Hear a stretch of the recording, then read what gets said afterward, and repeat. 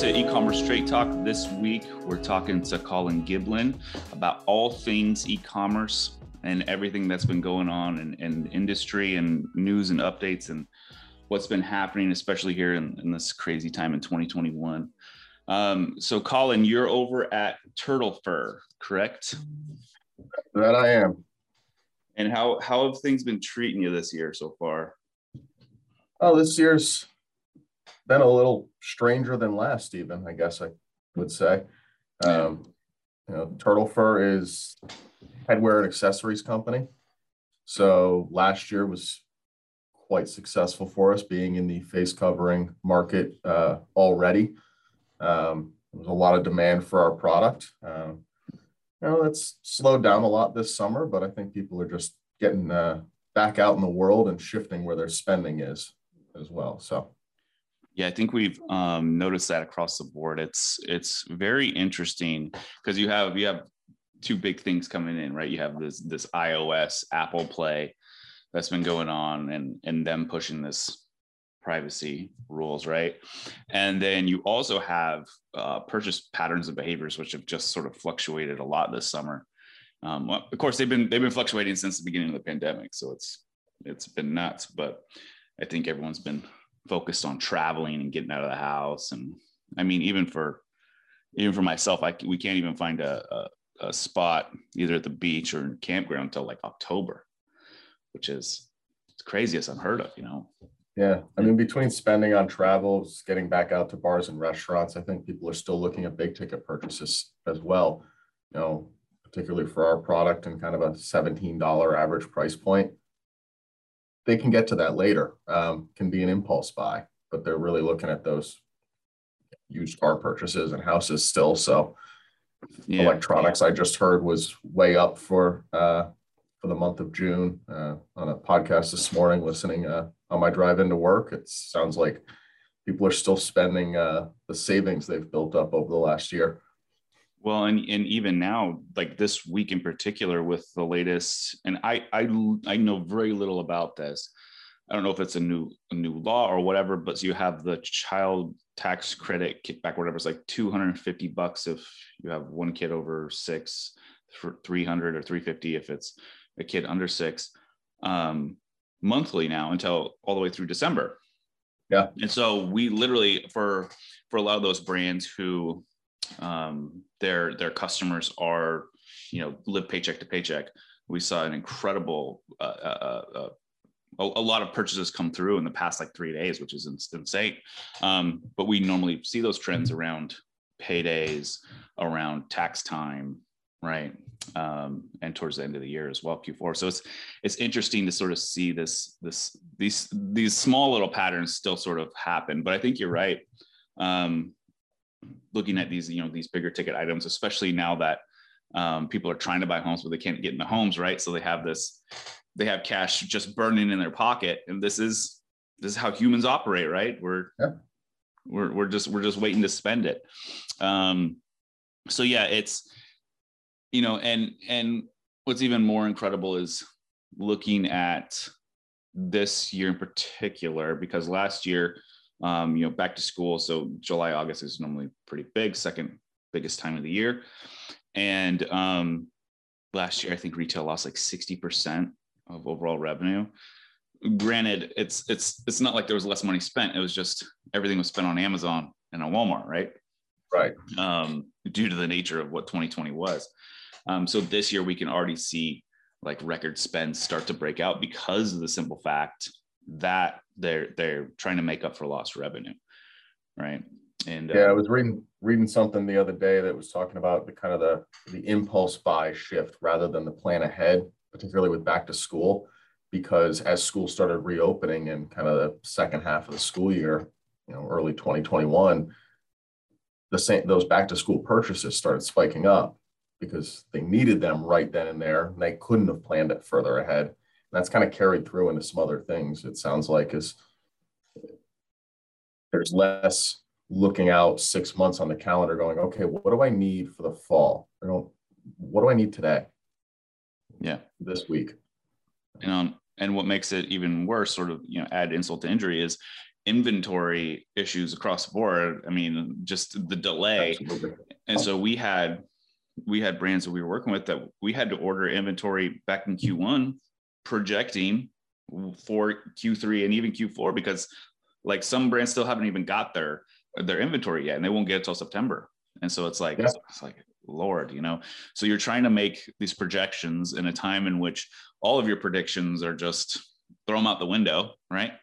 And so, Absolutely. yeah, it's a very interesting world to be living in right now, especially in the world of e-commerce. It's so unpredictable. But chaos does make it a little bit more entertaining, a little more fun. Right. And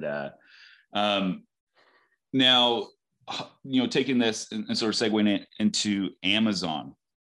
So Yeah. how has Amazon been treating you guys over the past year or so? Well, so it's what we found interesting through the pandemic actually was our Amazon business didn't pick up. And maybe things picked up in certain categories on Amazon, but we saw more consumers coming direct to our .com site, our turtlefur.com site, and making purchases with us rather than going through Amazon. I think some of that was the early 2020 fulfillment issues that Amazon had. Delays in getting stuff into their FBA centers, and then actually delays in getting it out to the consumers because they were prioritizing certain categories. And that pushed some consumers to change habits for a little while. But I think the other piece of it was throughout the pandemic, we saw so many conversations around, support small business. Small businesses are struggling, and we're not a particularly large brand. So I think we saw some of that shift of people going direct to brand rather than going to big box for non-commodity-esque things. So, Amazon-wise stayed flat for the last year for us, which was kind of refreshing change, I'll call it. No, yeah, it's that makes me a little happy on the inside. It was sort of like, this whole thing happened. It was like March. Things start picking up. Everyone was sort of in it together, right? March of 2020. And then April came and everyone was like, starting to pull apart. But the craziest part is that Amazon was still running full steam. Walmart, all the big box stores. That was very frustrating and irritating that was allowed. And, your smaller mom and pops just got destroyed because of it. Yeah. You're already getting hammered. And yet it's like icing on the cake. And then Amazon, I don't even know what their market share is now. Even pre-pandemic, their market share was almost 50%. And so and even to look at it now, you have 7 companies that control 51% of the total market, not just retail and e-commerce, like the total market. And Amazon's in that group. And I think people, if they have a choice, they would rather not buy from Amazon. I think by now everyone sort of knows like Amazon's not the greatest, right? It's like, it's convenient, which that's why they're so successful. Absolutely. I mean, I think people go looking at Amazon for commodity items. It's the same reason you used to go to Walmart, or you still go to Walmart, is I got to buy toilet paper. I got to buy dish soap. I got to buy cereal. It's easy. You know what you can get, it's reliable, and you get it quickly. But I do think people started looking around for more interesting things last year, either between stimulus checks, giving them a little bit extra spending cash, and having a little bit more time to look at buying things rather than experiences. They started poking around at different smaller retailers. So that was a nice change. Yeah. And it's what we just saw the stats come out last month. It was Amazon has a turnover rate for their employees, turnover rate of 150%. So that means for every 10 people they hire, they're losing 15. And it's so interesting to hear that their executives had to have this conversation about how long before we've gone through the entire pool of people that we could employ, right?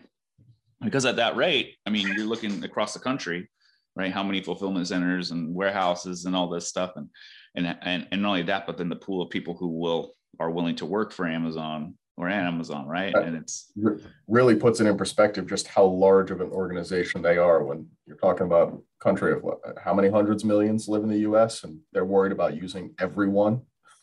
Yeah. at some Yeah. point. No, it's crazy. And granted, they are working hard on automation, right? And in all actuality, automation does displace workers. It's the nature of it, right? It's sort of these fluctuations in culture that we see ever since the 1800s and industrialization. That's just sort of how it goes. But I think when these things start to happen, you have Bezos stepping down, right? Because he wants to go to the Mars or the moon or whatever now, right? And do his, compete with other billionaires. I think what this does is it starts to leave Amazon open, right? And they lose tiny bit of leverage, not enough, tiny, because they still employ more lobbyists than there are politicians in Washington, right? So it's Right. But if you go back 100 years, right, in the early 1900s, you have the great A&P tea company, right? They were crushing it. They're basically a semblance of what Amazon is, right? And then they had their catalog, and because that's how everyone worked back then. And through the 20s, they started shifting more to white labeling products because they same thing the Amazon's doing, right? Where they see, hey, these products are selling really well. We can just call them Amazon Basics or whatever, start white labeling. And then that's how they sort of take over and monopolize the market. And that's when the government came after them and basically completely disbanded and destroyed them. Will that happen to Amazon? I'm not too sure. I think politics. I did see a bill brought to the state Senate, I think, in Washington about trying to break up FBA from Amazon this past week because of the kind of the nature of it factoring into the buy box algorithm, right? And how that backs sellers into a corner of needing to leverage this additional cost program and then not having a choice to choose a lower cost option for fulfillment potentially and optimize their own margins because of that need to do this to win. I don't know that that'll get anywhere. It's not the first time we've seen someone make an attempt to split off a piece of Amazon's business, but I saw something a while back that Bezos himself said, most big businesses only make it 30 years before there's a major disruption, and then they've passed their peak. Maybe they stick around, maybe they come back, but Amazon is at that age. Yeah. Maybe it's about to happen. We're just starting to see the chips happening. Could be. Yeah, and well, I definitely see them having to break up their white label versus the rest of the marketplace. I think that there's some bill that tried to get passed through, but it got shut down about a year ago, something along those lines. So what you can see is sort of like, I think with politicians, they put feelers in the water, and this is how they do it. Like the bill might get shot down, but it's just sort of like, how's everyone feeling? But it's yeah, I think especially with Bezos stepping down, I think that's sort of like one of the indicators there. He's just like, I just don't want to have anything to do with this anymore. Like this is just getting to a point where I would rather focus. What was it? Blue Origin? Is that his space company? I think that's what his is called. Yeah. Yeah. And he was like, what is it? By the end of July 31st, I'm going to go to space. And then Branson came out like a week later and was like, I'm going the 14th or whatever it was. It's just like billionaires fighting against each other to go to space. Yeah. It's, it's very fascinating to sort of watch that occur and sort of live in this time too. And me being a total like sci-fi nerd and space nerd, I'm hoping like, yeah, let's keep this space thing going, man. Do I want to go to Mars? No, but like it would be cool if someone did. Well, why not? I mean, just to have that experience would be pretty cool. I'm just waiting for the cost to come down a little bit. Yeah. Well, I think the biggest thing with going to Mars is it's a one-way trip, right? He ain't coming back.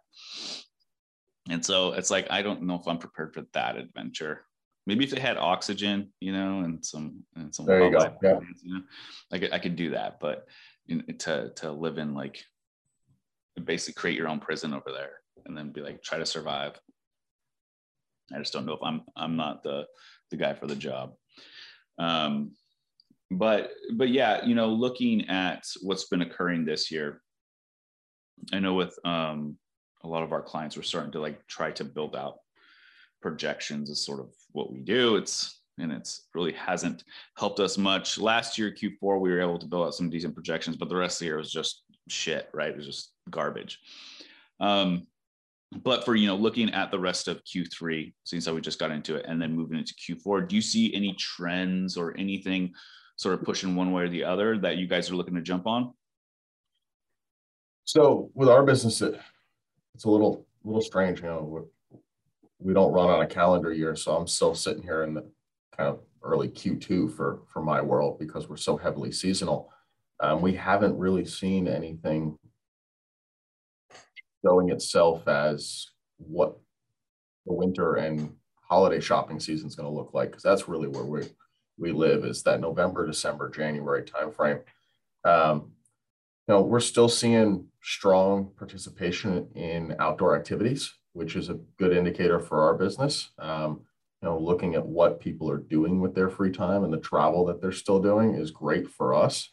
In terms of, e-com trends, one of the things we're watching right now is rising costs in terms of average cost per click on our paid search ads and our Amazon sponsored products, and watching that cost per acquisition creep up over the last 4 or 5 months, wondering what that's going to look like in Q3, Q4, when it's historically higher anyways, right? And kind of wondering what else do we add to the mix to help improve the performance of those ads, as well as that retention rate for consumers overall, so to maximize that lifetime value. Yeah, it's I mean, if we look at what happened last year, right? We tried to make comparisons to what, previous 3 to 4 years before that, trying to look at seasonality and trends and whatnot. And then obviously last year, it was interesting to see, Q4 holiday sales with a lot of companies. It seems like the norm now is starting November 1st, right? The day after Halloween, it's like sales go. I mean, Walmart did this with like every couple of days was a new sale on a specific kind of item. But it worked for them. But we were starting to see that sort of come into play the years prior, where it was like, instead of just that week of Black Friday, Thanksgiving, Cyber Monday, it sort of started creeping in the week before, and then the week before that. And now it's like November 1st is sort of like the date, right? And we've seen big box do this forever, because the day after Halloween, you go into your local Kroger, Fred Meyer, Costco, whatever. It's like all holiday. It's now Christmas-esque time, and it's like everything's just been removed for Halloween and replaced overnight. And so it's going to be interesting to see it this year, especially with like what you said. We have these rising costs across the board. I mean, we've seen, with our advertising, we've seen CPMs still going up, even though, we've sort of had conversations with other brands and other agencies, and it's not like people are spending more, right? Right. And so it's like, well, where is this increased CPM coming from? Why are we paying more for this? And I think there's so many different factors to put in there, but I do have sort of a conspiracy theory here. And so let me run this by you. So you have the whole iOS debacle, right? Where it's like Apple's like, we're all about privacy, and they market it as we're trying to protect you, like we're all this privacy, when really, in my mind, all it is a data grab. They see that all this data is being controlled by all these different platforms, and they're like, we can control it because we're the source, right? At least for Apple users and iOS users. So they start out by blocking tracking, doing all these things, starting with the advertising and moving into email and moving into all things, right? At some point, they're going to need to do something with that data. And they know it's worth more than gold, more than oil.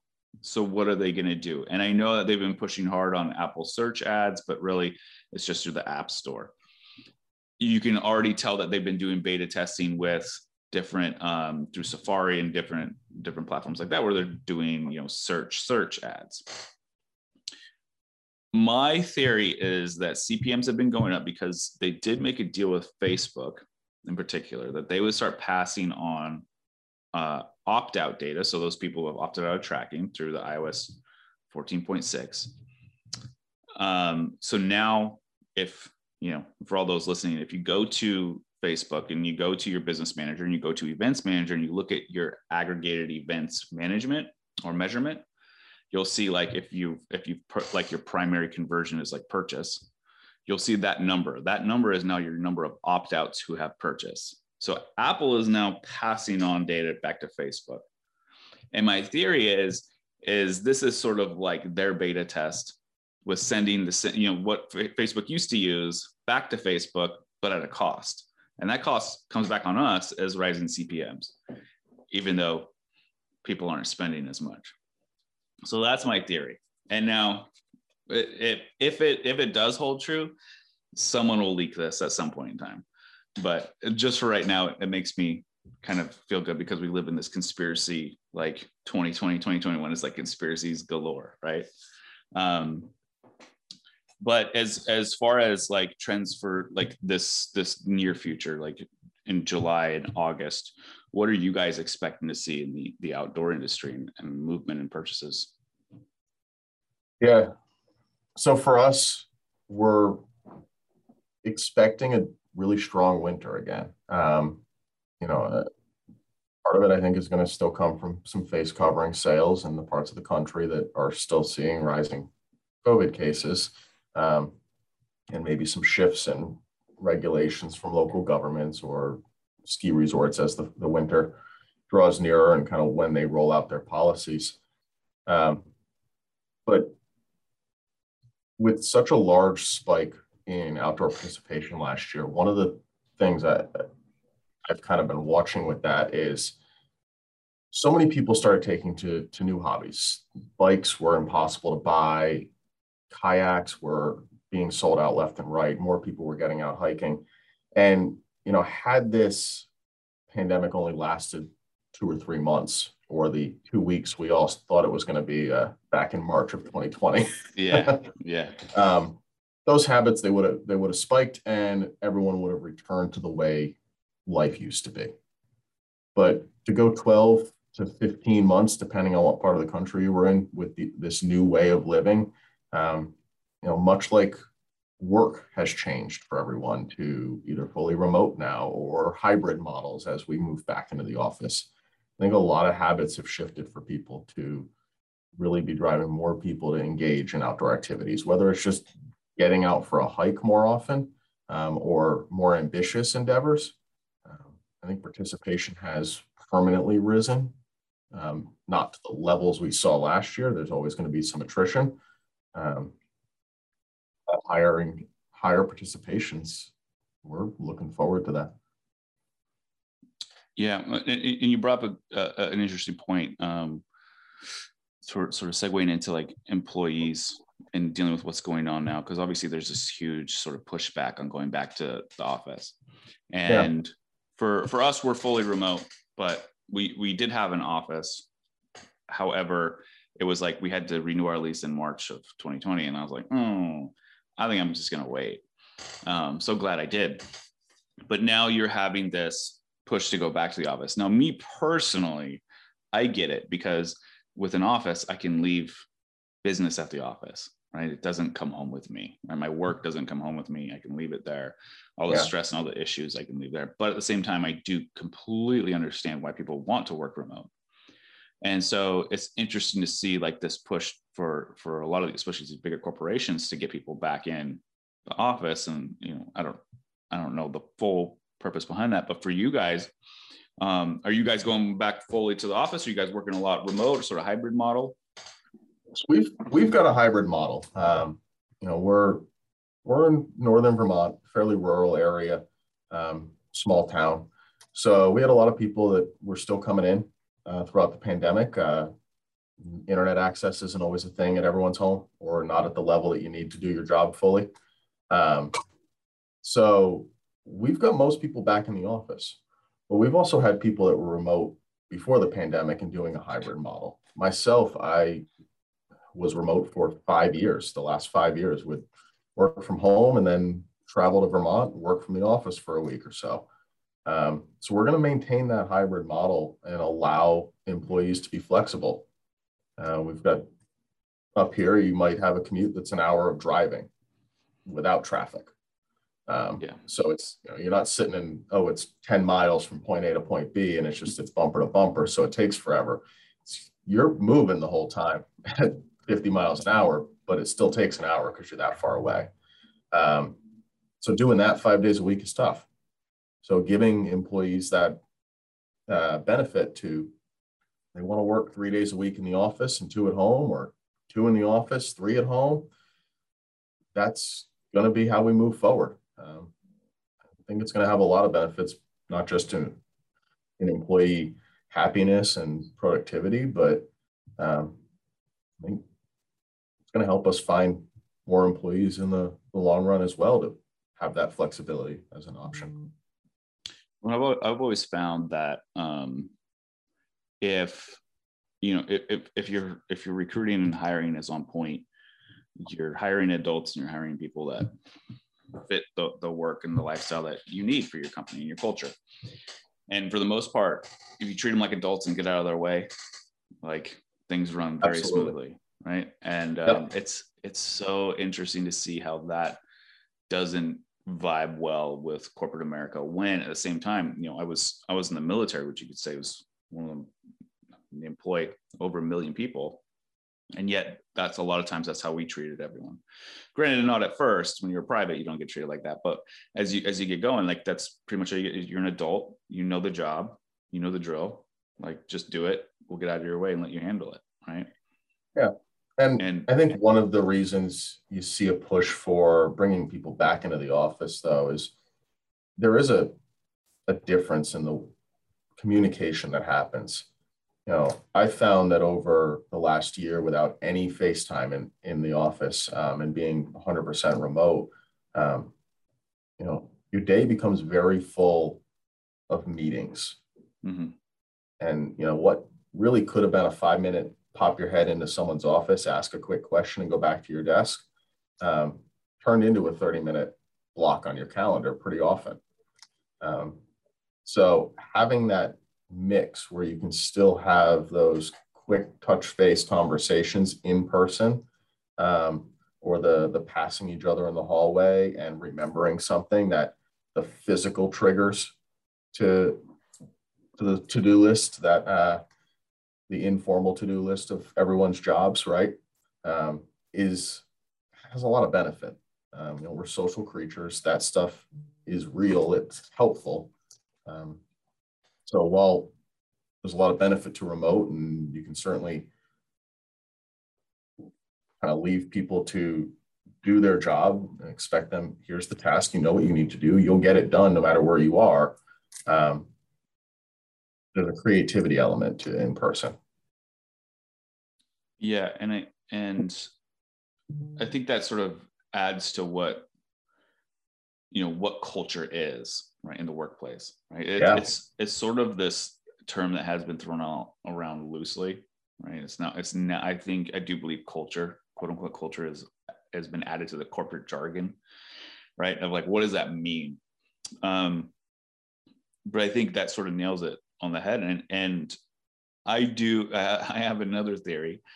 We have a lot more people acting out now. Everyone's back out in society and running around and doing things and going on vacations, but you see a lot more, and maybe it's just because people have video now and they're videotaping everything, and TikTok exists, but you see a lot more people acting on planes, or acting out in a store or anything like that, right? Sort of throwing hissy fits and whatnot.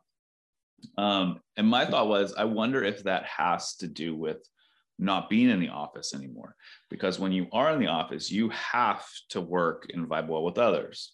It's just how it is. Like, they may not agree on the same things. You don't even talk politics. Like, you don't do that. You don't touch it. There's certain things that you just wouldn't do. But after a year of not having to do that, and everyone's sort of in their own echo chambers, and just hearing themselves talking what they, all the biases that come along with that and everything that they wanted to hear, that has sort of driven this division and how people are acting towards one another, even though they shouldn't be, right? And so, yeah, I do think there's so much that is important with going to the office, but I do think it totally depends on you, your brand, your employees, everything that's happening. And obviously I'm, like I said, me personally, I like having an office to go to. On top of that, I feel like I do way more work when I'm remote because there's always something to do, right? And if your computer and your laptop and your desk are right there, you just like, oh, I got to do this, right? And then pretty soon it's 7 o'clock, 8 o'clock at night. You're like, what am I doing? I got other things to do. You know, I got a family to tend to. I got dinner to make. But going back to what we were talking about previously, when we talked about, you know, rising costs for this year and sort of acquisition costs. What have been some of the bigger challenges that you guys have been facing so far in 2021? Yeah, so particularly for us, you know, as I mentioned earlier, we've been in the face covering business since 1982. It's what we do. And well, everyone else got into that business last year, and people bought like crazy from anyone they could find and any piece of product they could get their hands on. And now there's a lot of people sitting on excess inventory. So particularly in the Amazon marketplace, we're seeing a lot of names that didn't exist 18 months ago and won't exist in 12 months. And they're at bottom of the barrel pricing. It's not particularly great product in the first place. So yeah, I can understand how it's so cheap. But cutting through that noise in the Amazon marketplace is difficult for an established brand to then rank well against all of those lower price points, right? Telling a quality story in the Amazon marketplace isn't really what it's there for. It's price and availability. That's the tenets of the entirety of their assortment. So that's one of the bigger challenges we've been facing, is increased competition in our particular market. Interesting. Yeah, I remember this whole thing kicked off last year, and you know, we do a lot of advertising on social media, and it was like, I think it was like May and June and July of last year. I don't know how many mask.com and, you know, whatever it is, .com, add a mask in there, companies hit us up. And we would always get in these conversations like, oh, how long have you know, been in business for? Oh, you know, a month, 2 weeks. Exactly. Just started. And it's like, you know, these guys, maybe they work in the corporate world or whatever, got together, they went and spent $100,000 on masks somehow. And then they're like, oh, this will be easy, we'll just offload it on Facebook. And it's like, well, you know, Facebook, they have regulations against that right now, right? This is before they sort of opened it up, like you can't, right? And so everyone was trying so many different ways to get around this. And it's going to be interesting, especially with inventory overhead, right? Moving into towards the end of the year, when you have the tax that has to come along with this. Like, what are they going to do? They got to dump it somewhere, right? Or maybe they just put it in a warehouse and the warehouse accidentally burns down. I don't know. So it's the fuel for this mask push. And on top of that, these weren't even like medical grade anything. It was just like you saw bikini companies take bikinis and make masks out of them and all this stuff. And maybe that works for some people. It was I don't know. The whole thing was just odd. And you could tell people that were just trying to jump on the bandwagon. It was kind of annoying in my perspective anyways. But go ahead. It certainly became a crowded market very quickly. Yes. Yeah. So if you could give, I guess, one piece of advice or something for, you know, our listeners to take home with them today and implement, what would that be? Do you have anything? That's a awfully broad question. Just one piece of advice on anything. I'm just dropping it on you. Well, let's keep it retail e-commerce related. Yeah. Well, I was going to stay in that lane anyways. I wasn't just going to, here's some good life advice. Yeah. Don't squat with your spurs on. Yeah. Don't pee upwind. Yeah.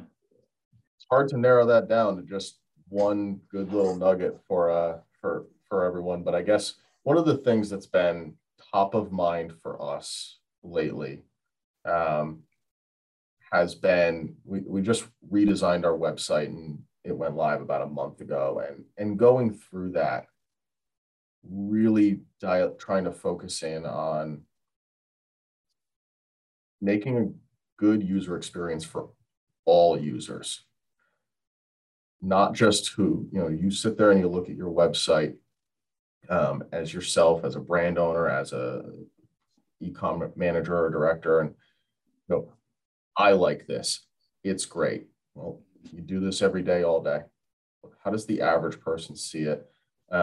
Or how does a population that uses a computer in a different way see it? An older population that doesn't have the tech familiarity, population that blind population that isn't using the visuals that you've spent so much time poring over. Don't just stand up a standard site with the easiest theme you can find. It's your face to the world. Put some time and effort into it and make sure it's a quality experience for as many people as possible. And that's something we try and do. And every time we find out we need to tweak it more, we do.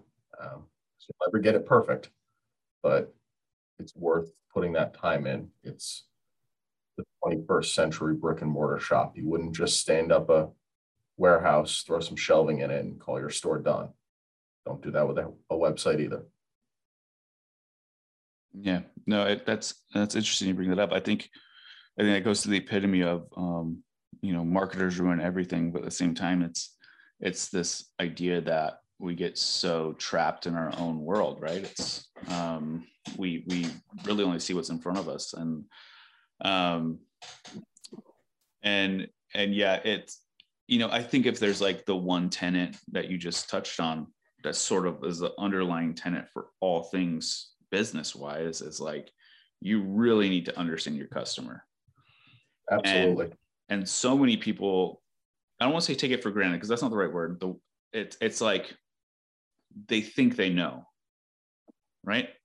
Yeah. And we, as business owners, it's easy to get trapped in that, especially because a lot of us are type A. A lot of us in management and business, it's like that's just the nature of it. Like I got this figured out, right? Or you just don't want to deal with it. But the issue is we have to be able to take a step back from that. Do a survey, talk to people. Like even literally, you have one-on-one conversations with your customers and ask them questions and talk about it. So it's very interesting that, and I think this goes to why, what's the like number one Shopify theme? Is it like Turbo or Sandbox or something like that, that like everyone uses? And I think that's the primary example is, everyone's just sort of going off what everyone else is doing, and they're not thinking about their own customers and the viability there. Yeah. I mean, there's so much data in the world that if you're not using it to better understand who your customers are, you may know who you want them to be, but if you're already up and operating, the customers have decided who they are and they're telling you. You can find out, just look at your Google Analytics, or as you said, have conversations with them. I think that's a great thing that is lost a lot in e-commerce. If you ran a brick and mortar shop, you've got customers coming in, you can talk to them and learn more about them. And that's always hard for e-com stores and e-com owners. Yeah. Well, especially because you're trying to move so fast too. But all right. So Colin Giblin over at Turtle Fur, you're the e-commerce director there. So, I appreciate your time. Appreciate you taking the time to chat with everyone today. Where can people connect with you at? Yeah. Find me on LinkedIn, Colin Giblin, and over at Turtle Fur, and reach out to me there, or you can chase me down at Turtle Fur itself. Find me on the little bio on the website. So cool. Well, thanks for taking the time out today, Colin. And it was great talking to you. We'll talk to everyone later. Make sure you subscribe to our YouTube channel so you can stay up to date, and listen to our podcasts on Spotify, Apple, and Google Play. All right, all. Take it easy.